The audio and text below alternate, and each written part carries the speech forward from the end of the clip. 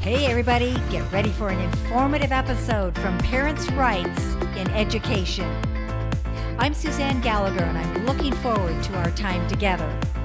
We stand and defend the fundamental rights of all parents to raise their children and firmly believe children belong to their families, not the state, not the teachers' union, or any other bureaucrat. I invite you to visit our website, parentsrightsined.org. Sign up to receive our news alerts. Like our Facebook page. Join or form a Parents' Rights in Education affiliate chapter. Making your voice heard is always easier with others. Just grab a couple friends and you're there. We will help with training, information, branding, and contact referrals. Let's start a Facebook group for you. Submit the chapter inquiry form on our website, parentsrightsined.org. Hey everybody, I'm Suzanne Gallagher and this is Parents' Rights Now. The title of this episode is, What is the Value in Elections? Win or lose? Well, in case you didn't know, I've lived in Oregon for about 40 years. It's not exactly fun living here and being in politics because I'm in the minority. It's not exciting, like being gay, black, or Hispanic. I'm the granddaughter of German immigrants, white, which, by the way, is a color, a business owner, an author, mother, and grandmother. I'm also a heterosexual, woman of faith, who believes in the original intent of the United States Constitution. Standing for parents' rights in education should be clear and non-controversial, unless, of course, you're a Marxist and think public school teachers and medical professionals should make decisions for and shape your child's worldview. That's why my topic today is so concerning. I'll explain. Oregon Parents' Rights in Education opened a political action committee this election cycle.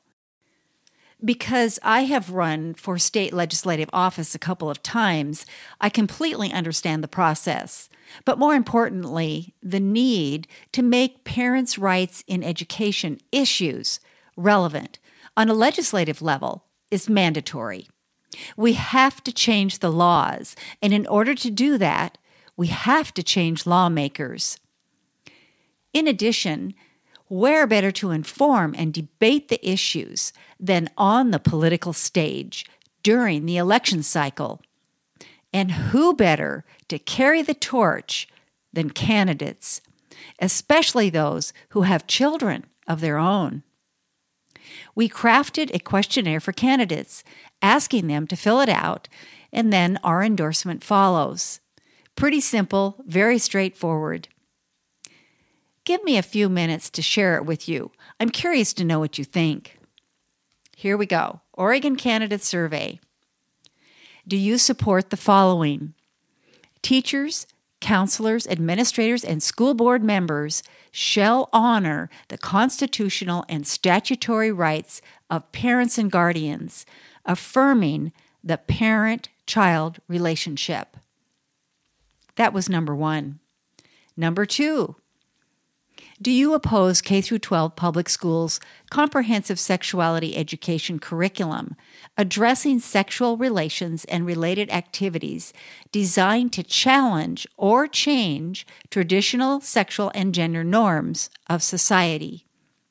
If adopted, CSE shall be an elective. Yes or no? Number 3, do you support the following? Opt-in policies.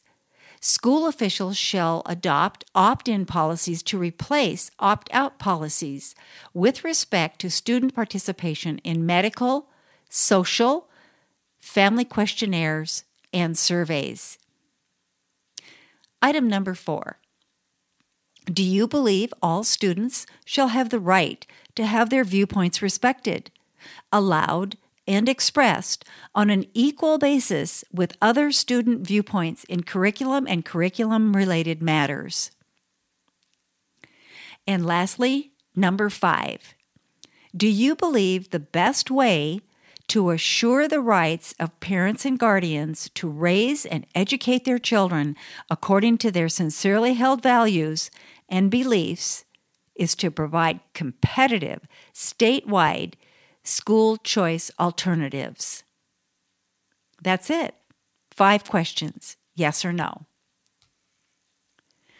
Several candidates approached us to endorse them during the primary, and several since then. But there are many conservatives, candidates, who have held back. Do they see this as a hot potato? One they cannot touch? Wow. What is not to support? Oregon Right to Life just published their voters' guide, and many candidates chose to align with that issue, even though Oregon is the only state in America with no protective pro-life laws. Oregon also legalized abortion before the Roe v. Wade Supreme Court ruling. Here's the history. In 1969, Oregon became one of the first states to legalize abortion. Senate Bill 193 legalized abortion during the first 150 days of pregnancy.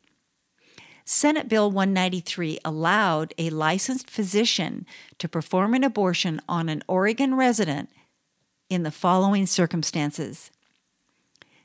1.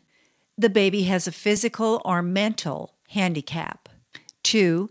The baby was conceived by rape or other criminal intercourse. 3. The pregnancy poses a substantial risk to the mother's physical or mental health. So, physical or mental handicap, rape, or physical or mental health of the mother. Senate Bill 193 also required all abortions to be performed by a physician and in a hospital. Before any abortion took place, 2 physicians had to certify in writing the woman's circumstances justified the abortion. In 1973, Roe v. Wade and Doe v. Bolton established abortion on demand in America from conception to birth. 10 years after Roe v. Wade, in 1983, Senate Bill 397 in Oregon was repealed. This is the 1969 law, along with all of its restrictions on abortion. That bill was passed for the expressed purpose of protecting unrestricted abortion in Oregon if Roe or Doe were overturned. In 2017, House Bill 3391 forced insurance companies operating in Oregon to fully cover abortion procedures with no copay or deductible. The law also expanded taxpayer funding of abortion, effectually making abortion free to any woman in Oregon. Republican candidates seem to have no problem aligning with a pro-life stand, and yet do not believe in parents' rights to direct the education of their children.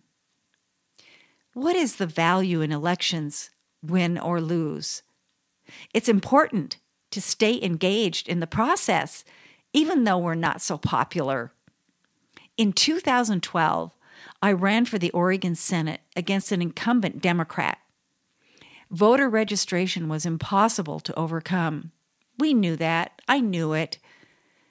But we engaged more volunteers in our campaign than most others at the same time. Our campaign was positive and gave hope to the voters who share our views. We raised money and moved the dial in our favor several points, and volunteers placed signs everywhere. We changed minds. It was one of the most positive races ever, and we were able to inform voters. I'm concerned with some candidates' lack of integrity to stand for what they believe. Where is the integrity in avoiding an issue that will come up later and require a vote? Then what will you do? If you are elected, your electorate will call you a flip-flopper or a liar because you did not state your position when you were a candidate. The next time around, you will be voted out, even though your legislation did not pass. Addressing the issue head-on, exposing the problem, and framing it is an offensive approach. Hiding and dodging are defensive and never successful in the long run. Just study the Democrat strategy. They don't hold back, and in Oregon have gained the majority. Our president, Donald Trump, has embraced the pro-life issue. And look at what is happening. People are engaging in the conversation. As most do agree, it's wrong to take human life, period. The president does not run from issues. We should study his approach. Why? Because it's working. If Republican candidates cannot bring themselves to advocate for parents, who will?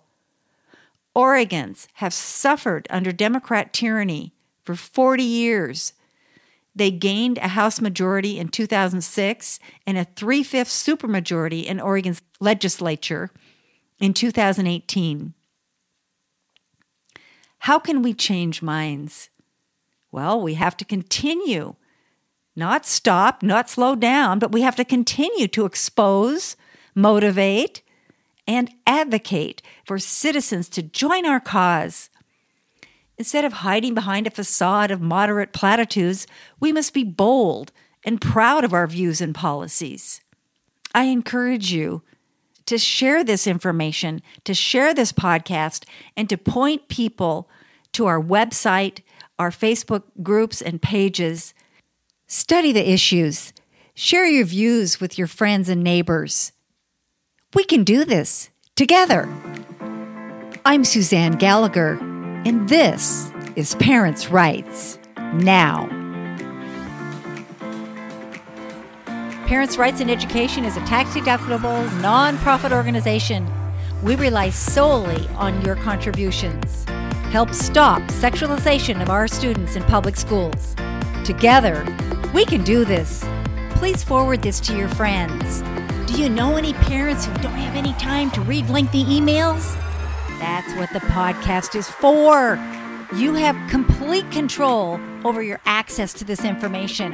And you can share it. Share. Please send it to your friends and invite them to subscribe to Parents' Rights Now.